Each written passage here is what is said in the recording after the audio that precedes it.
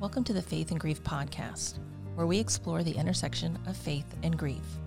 I'm your host, Shelley Craig, Program Director here at Faith and Grief. We hope the conversations and interviews you hear offer you some comfort and hope on your grief journey. Faith and Grief is a nonprofit that provides grief support programs online and partners with local organizations to offer our programs for their community. We offer monthly drop-in grief support gatherings, grief workshops, and getaway weekend retreats. Find out more about all our programs and this podcast at faithandgrief.org. On today's podcast, we'll be joined by Vince Montague. Vince is a successful writer and has recently written a book called Crackpot, which chronicles his journey into pottery, a healing tool, as he was grieving the death of his wife in a car accident in 2009. The work he does is extraordinary. The pottery, the craftsmanship, his work is poetic in a tangible form, much like the words he writes in his book, Crackpot. We look forward to learning more about Vince, the book, and his grief journey. So there's so much, I got into your work, got to throwing pots, and the funny thing was, when we talk about anger and grief, one of my quips always is, because I tend to go to humor before I go somewhere else, is I was like, the best solution for your anger is to go garage sailing. And people look at me like, what are you talking about? And I said, go buy like the ugliest pottery, cheapest breakable china, whatever it is, whatever's on sale, whatever's in that dollar bin, gather that up and just throw it on the back fence. And I said, and then when you're done, do something with that. Because there's something in the physical throwing things that helps. Yeah. But then, much like your book, Cracked Pot, there is something about taking it and making it into something that means something. And that's, to me, just such a metaphor for how we can move forward in our grief. And so thanks for calling your website Throwing Pots, because now I can use that. It's a totally different kind of throwing pots, but I appreciate that. No, but it's kind of the same, when you're talking about grief, you're talking about, strategies to survive, and everything that you have should be utilized, including your anger. But like the way that you say it, of like throwing that stuff into your backyard. Yeah. I mean, that's important. And then to consider what you can do with it. That's creative. So it's like deconstructing and then constructing. And I mean, that sounds like a great idea. Yeah. I wish I had. Well, it comes out of necessity, I think. Years ago, when I experienced the death of my grandmother, I was a teenager and didn't know what to do with all of that stuff. And like many of us, grief wasn't something we talked about. Once the funeral was done, you were supposed to be, that's done, we're over, now move on. And it just was really a confusing, frustrating time. And I knew I was really angry about something. I just didn't know what it was. And I was angry because one of my most special, best friends in the whole wide world was dead. And there's just not something you know what to do with. And anger's a weird thing. And anger manifests in so many ways that you don't even know it until way past it. And you kind of reflect back. Yeah. Yeah. I mean, even for me, I think about that and all the anger that I have, like why did this happen to my wife, and what's happening that she died so young? It just didn't make any sense. And I had a lot of anger, but the anger wasn't really constructive to surviving, but it was still there. And I remember just being really angry at myself and my writing. And it was like writing the thing in my whole life that has given me life, and the thing that I loved most in the world. And yet I was angry at it and I stopped writing. Mm. I stopped doing the thing that I love when I probably needed it the most. And it took me a while to get back to writing. But that was because I felt like something had happened to me in grief. And you were talking about how, you don't know anything about grief when you arrive in deep grief. It's like you're in a new country. You don't speak the Mm. language. You don't know the customs. You're just trying to figure it out. And so one of the reasons I wrote Crackpot was because I think there should be more light brought into the discussion about grief. And it is a really difficult, challenging time in one's life, but it's also a time of dynamic change. And that change is, overwhelming, in the beginning. But for me, it was finding myself as a ceramic artist, which I never thought I would ever be in my entire life. So, trauma, loss is a terrible thing to go through. And, but at the same time, it's part of your overall, if you can experience it in a way that allows you to open up your mind to your entire experience of grief, not just the loss, but all the things that you got, that you were given through your relationship with whoever. You realize, it's a time to take stock of those quality gifts as well as mourn their loss. It's a complicated time to be grieving. Yeah. Well, and I so appreciate you talk about, writing being the love of your life. You're a professional writer. This is what you do. Mm-hmm. And it is not uncommon, especially when we're in the early stages of grief, the early grief, that foggy, out-of-body kind of time, for us to feel so disconnected from everything because the person that we love has died, and all the things that we love take almost like I always said everything becomes amplified and dimmed at the same time. And it's sort of like you're in this liminal space in between. Yes. And because of that, the things that you normally would reach for, the things that you would cling to, just seem absent or like too far away. I mean, that's the way I've always described it. It's like I can see it, I want to do that, but it's not something I want to do right now. It's like the last thing. Yeah. So being a creative person, I think it's so interesting that you did sort of walk into what Julia really loved to do. And like you said, not having any expectations other than I'm just going to go in here and see what's left in here and see what's around. Yeah, I think that when you experience grief, and just to give background about what Crackpot is about, it's a memoir about losing my wife, who was 45 years old, and she died in a car accident where she drowned. And it was a very traumatic death. And that alone, the trauma of that alone was something that I had to deal with besides just the loss of her. But after she died, I thought, I don't have anything. I felt like the world had been decimated. And that wasn't true, but it took me some time to realize that one of the things that I did have, one of the skills that I owned that could help me out, was creativity. I was a creative person.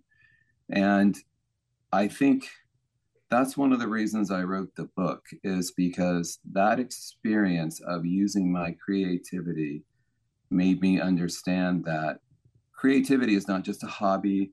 It's not just something extra. It's not decoration. It is something very powerful that we own and we can cultivate human beings to help us out when we need help, when we need to figure out what is going on with our own lives, what's going on with the world. Creative thinking, the act of creative expression is what I experienced and why I wanted to write the book. about that. Well, I love the book, and thank you for sharing the early copy. Sure. And when we get to February, we'll replay this. Okay, great.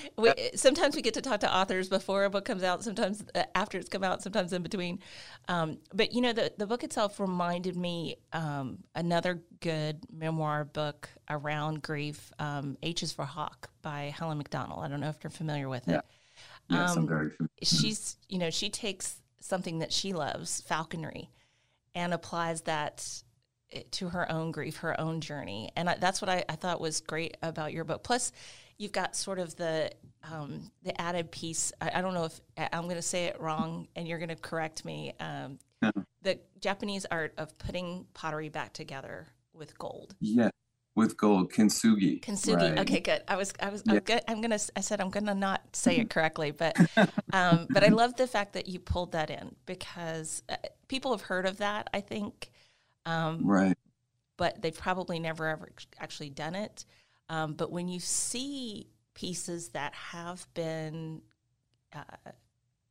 carefully, with intention, put back together with gold or gold paint, whatever it is, it gives it a whole nother life, for lack of a better term. But so is that where the Cracked Pot came from, the title, or? It's part of it because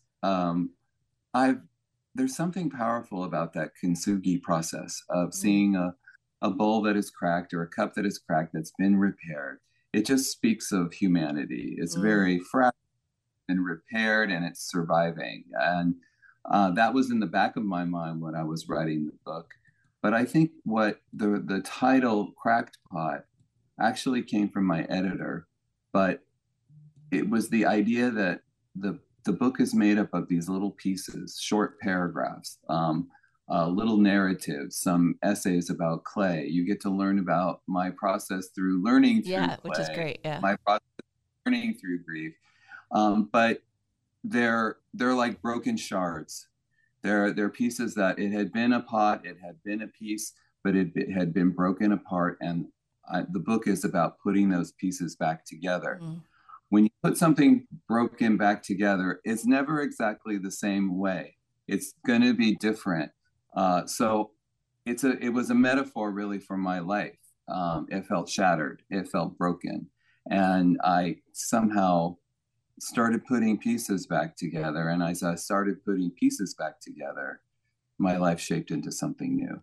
And I think when you go through intense grief and you're missing someone and you're alone, you're trying to figure out the shape of your future, the form of your future. You can't really even imagine the future, let alone what is the shape of it? What are you going to do?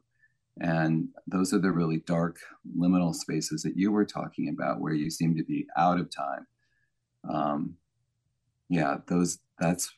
That was one of the things that was on my mind when I was writing. Well, and it was interesting because I saw your work first off the website, off the gallery, and to me, they are very bold ceramics, very bold images, but very gentle at the same time. And then when I look at the pieces of the book, they reflect one another, which I was pleasantly surprised. I think the writing is beautiful and it's accessible. That's the other thing.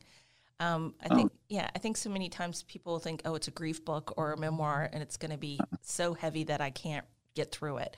But I reassure people all the time, every book, a memoir of loss, of grief, to me has just an underlining. Anybody who's willing to share their gift, their creative side, there is hope that is attached to that, because we don't just put stuff out into the world for the heck of it.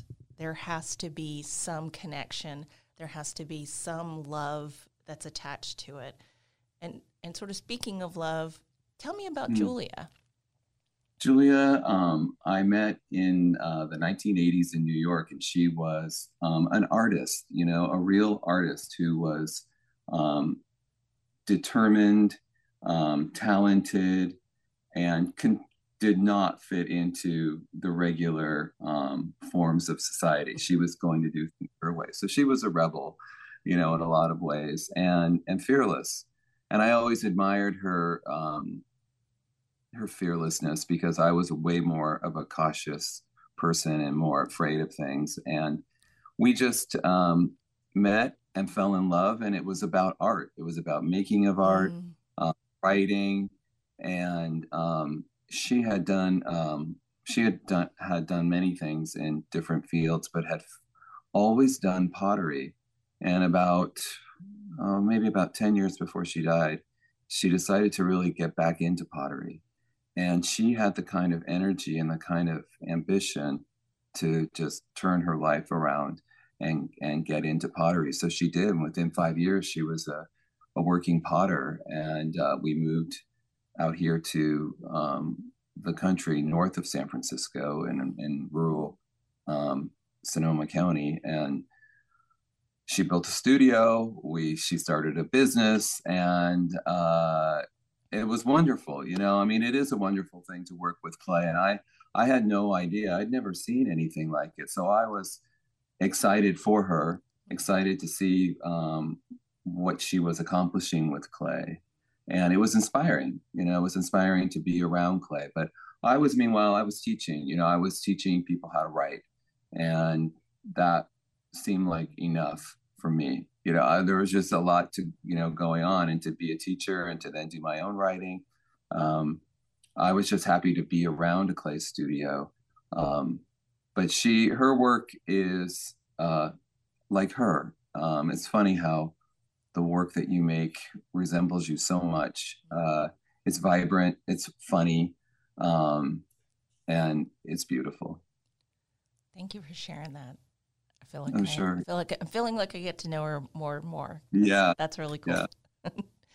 Well, you talk about, and I've read on the website too, sort of the reintroduction to pottery for yourself, or really introduction. I mean, you knew it through Julia, but it was not an art that you were connected to really, other than through her. And then suddenly you decide to make something. Yeah, I think that was a crazy, intense moment when I realized that I could make something that wasn't written, that was actually a form.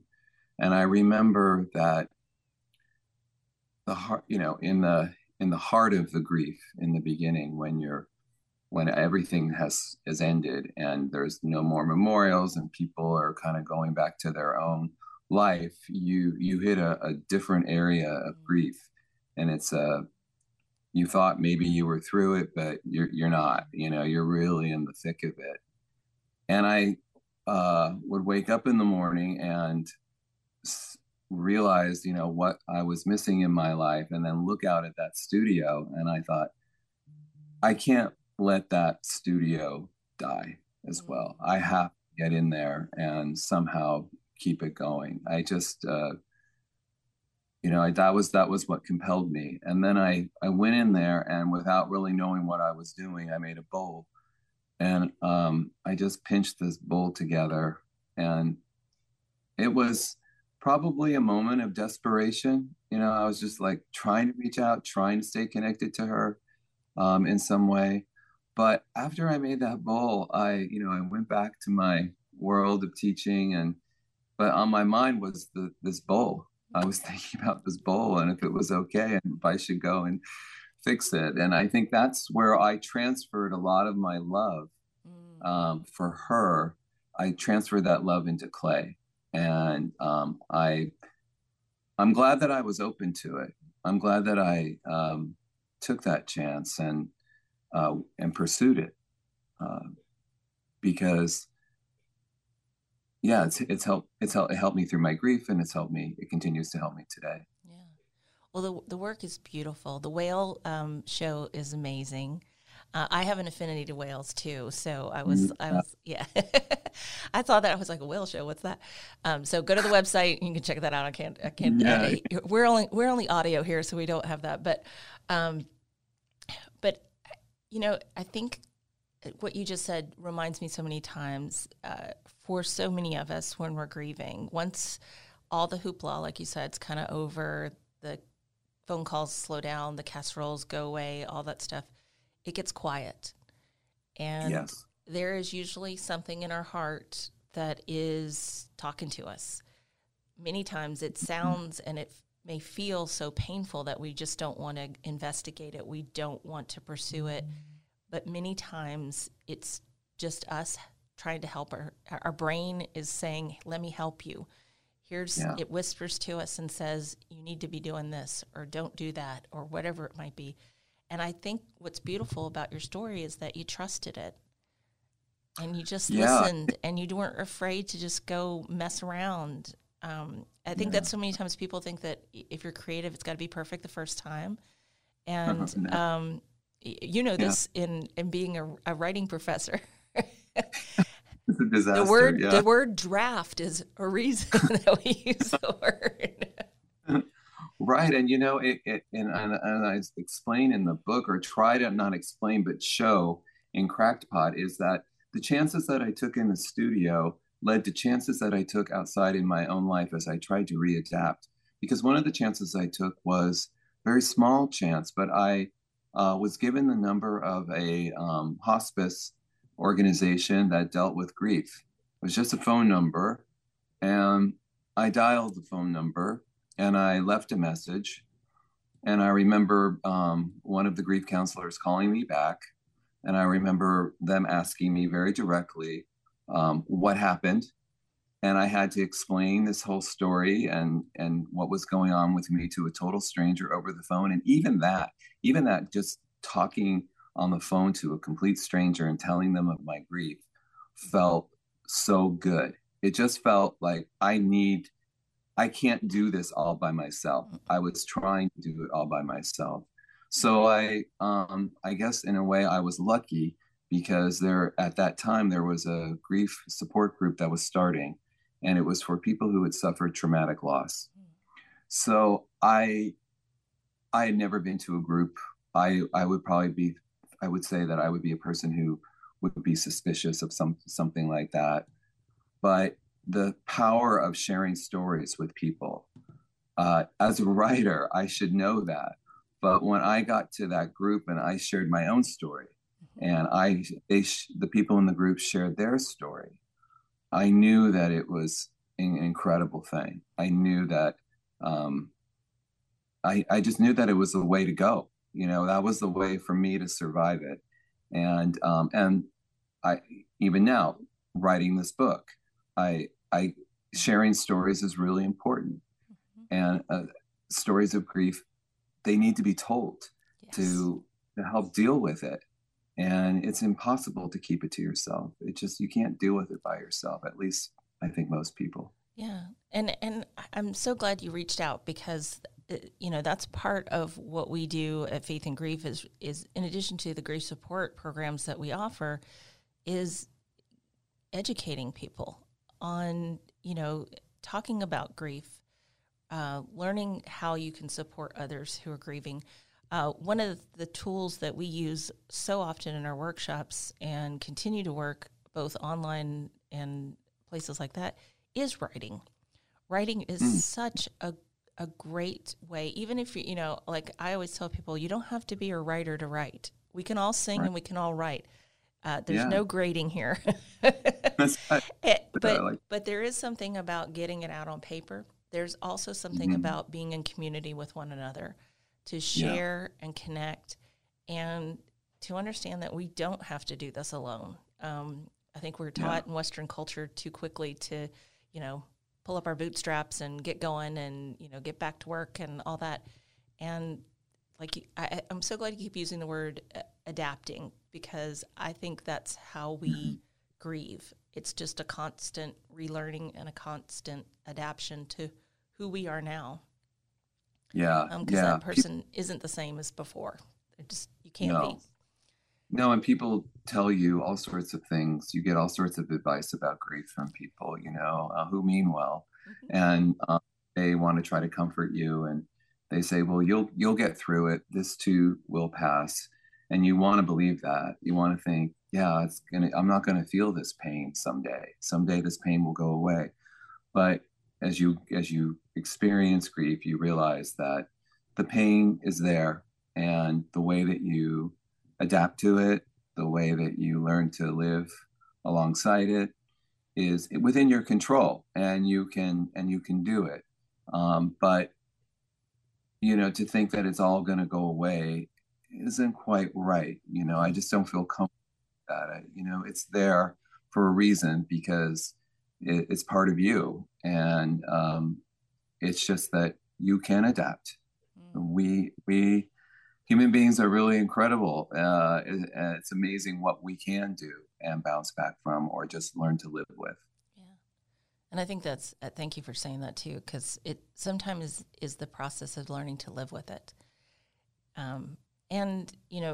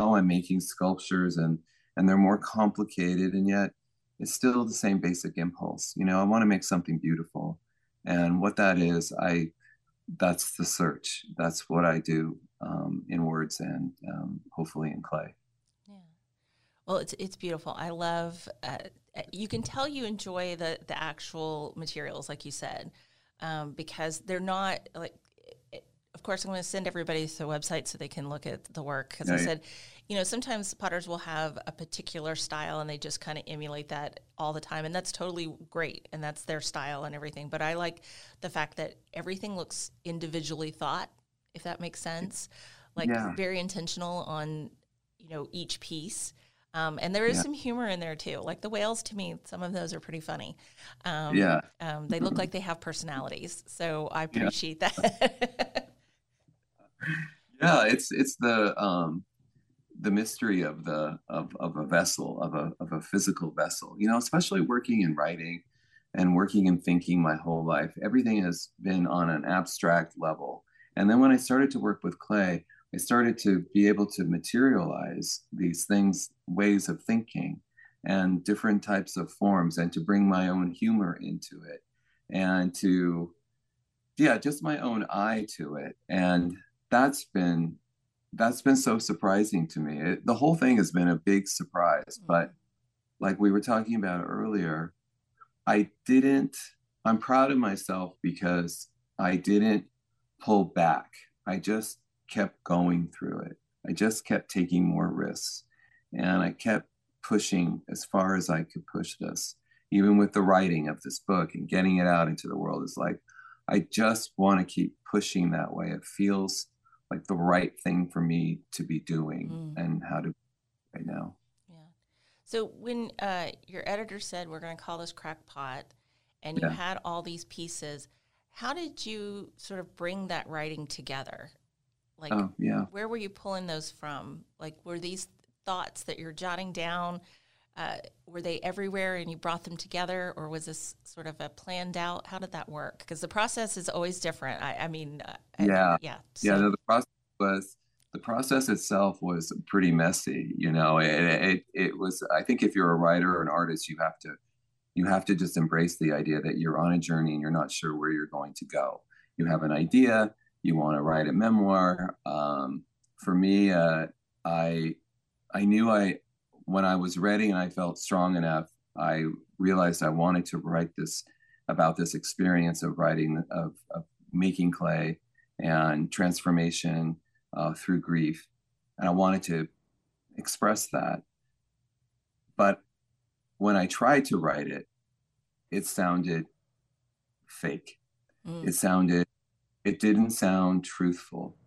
And I don't know what it was. I mean, I worked on a draft of the book for at least 2 years, and it was much more of a straightforward book, a linear type of structure where this happened and that happened and this happened. And it just it felt more accessible, maybe in a way, but it didn't feel truthful, because when grief happens, when you're in a period of loss, everything is jumbled. So I took pieces of what I had written in my journal, and pieces that I had written in a previous draft, and poems that I had written that were more like essays. And I started to put them together. I started to figure out the structure of the book. I figured out the structure of the book about 3 years ago. I figured out that the material, it was about putting it into thirds. The first part of the book is called the wet state, and that's when clay is fresh and it comes out of the bag, and you can do whatever you want with it. It's just the possibilities are endless. And that felt like the beginning of where I was in clay and in life again. And then the second stage is the dry state. And that's when you've molded it into something and it's drying into something solid, but it's not been fired. And it's still really fragile. mm-hmm. And, you know, into grief, that's how it felt. It was, you know, there was a feeling, and like, well, there's sort of a shape here, but I'm still really fragile. And then finally, it's about being fired in the solid state. And then it becomes like an object. And when I thought of that as a structure, I thought that's the truth, because clay is about the transformation of a material. And grief, I felt, was the same thing. It was, the loss was like the heat, the fire. Mm-hmm. It made me realize a lot of things. And it was just that the book crystallized for me there. And then it was just a matter of putting the pieces together. And to leave some pieces out, I think it's important to note that in a memoir about loss, there has to be loss. There's things that are in the book that are not in the memoir, you know, that are maybe more continuous, but I think it's part of the experience of reading that book and feeling like there's some gaps, there's some holes, as Yes. well as the content. Yeah, and I appreciate that, because I think that to me seems very human. we're not straight lines. We're not No. even though we want to put things in boxes and label things and do all that stuff. We're usually not very good at that anyway. And so, grief it's such a weird state to be in. And Yes. there's some things that just don't connect and some things that really do. But it's okay to know that. Like, it's okay to know that there's not. I think that's why, we get a lot of questions about, well, what stage of grief am I in? We're like, well, where are you today? There's, we've, drifted away from calling it the 5 stages of grief at this point, but we want people to understand that every day could be different. And, what's speaking to you today to help and be healing might not tomorrow. But I think the structure of the book, that's what I appreciated. My limited knowledge of pottery, it comes from my kids. My kids were fortunate to be in an art program that we had a kiln, and they were able to learn those stages.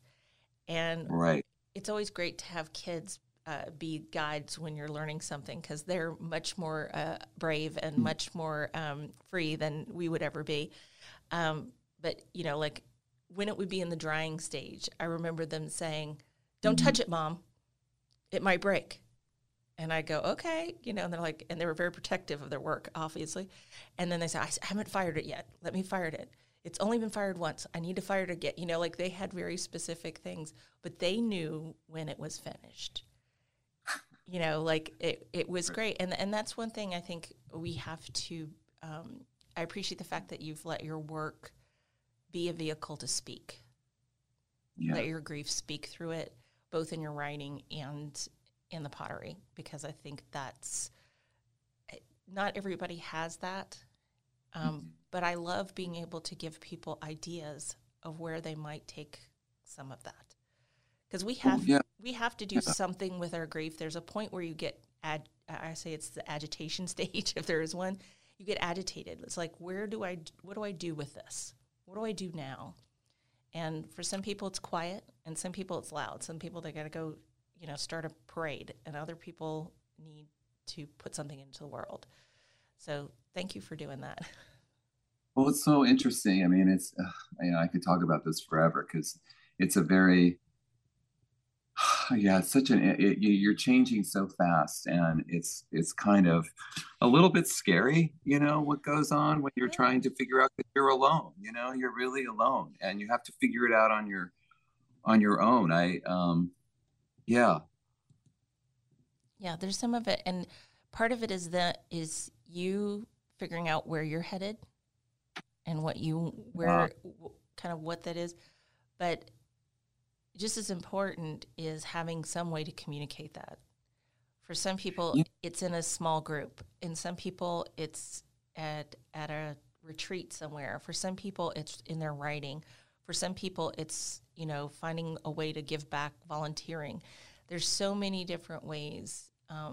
But if you can tap into your creative side, the results or whatever you have, it can be limitless. And no one needs to see it.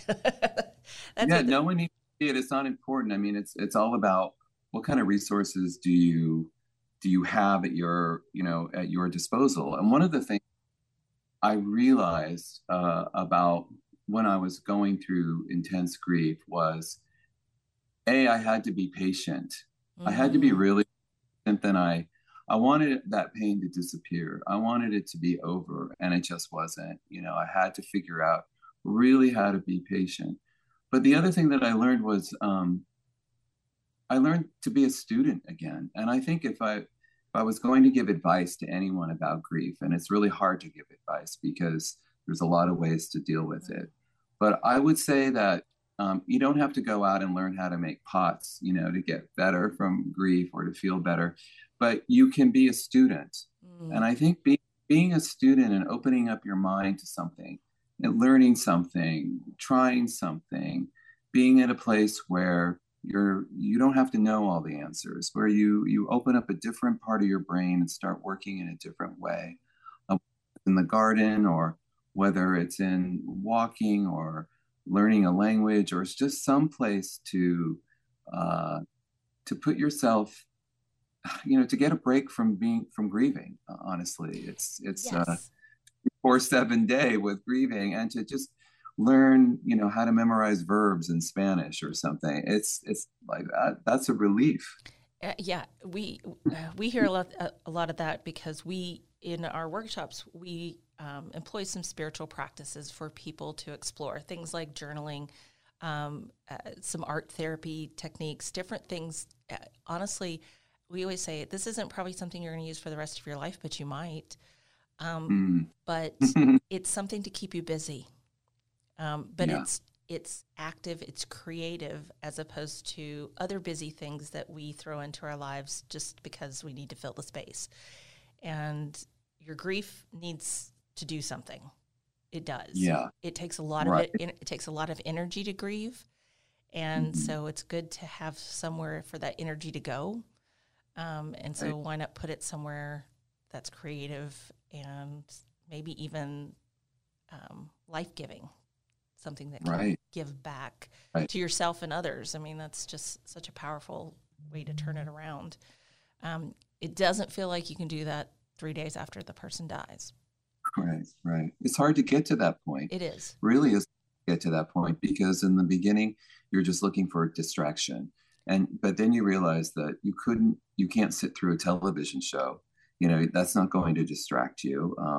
Sometimes having conversations with people, you're still thinking, they're talking, but you're still thinking about your own grief, and you can't really talk about it. And so it's different than being distracted. It means somehow investing in something new, Mm-hmm. something where you are not a professional, or you are not supposed to know anything, and you're just experiencing something new.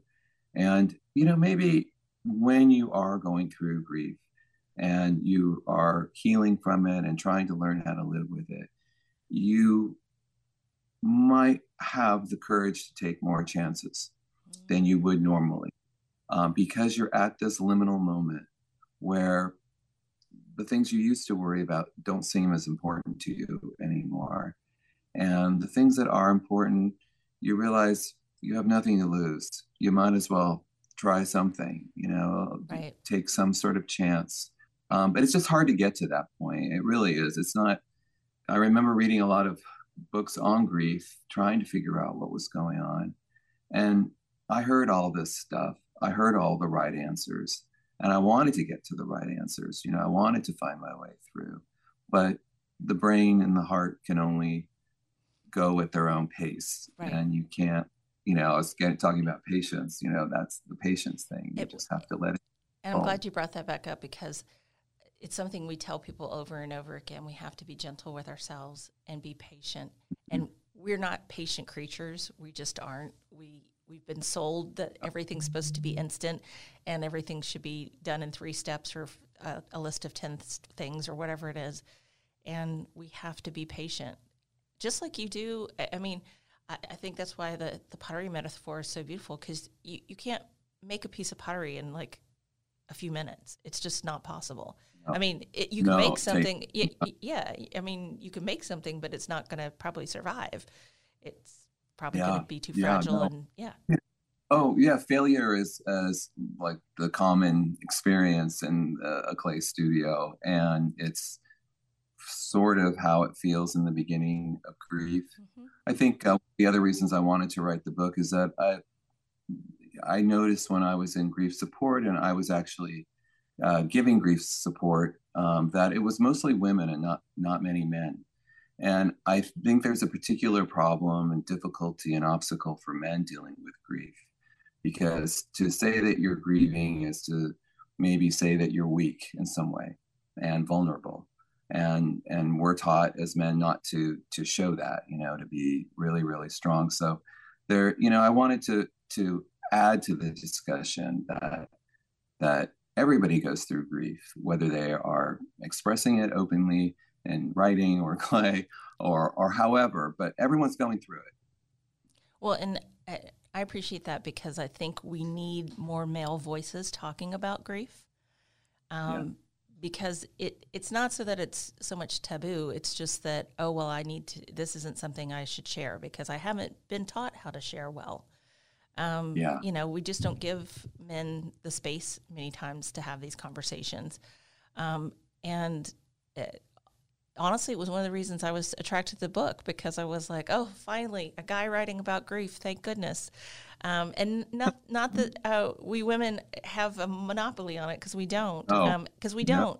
Everyone will experience grief at some point if they've cared or loved about something or someone. There's no way around it. It's not avoidable. And we've got to get more comfortable talking about it. But it's great that you've written this book, because I think, like I said earlier, it's very accessible, and I think it'll be something that male grievers can connect to. When they, you have to see it to know that it's okay. I hope that as we were talking about earlier, that even though it's a book about loss, it's also a book about hope. And you can't have any loss if there hasn't been any kind of hope in the first place.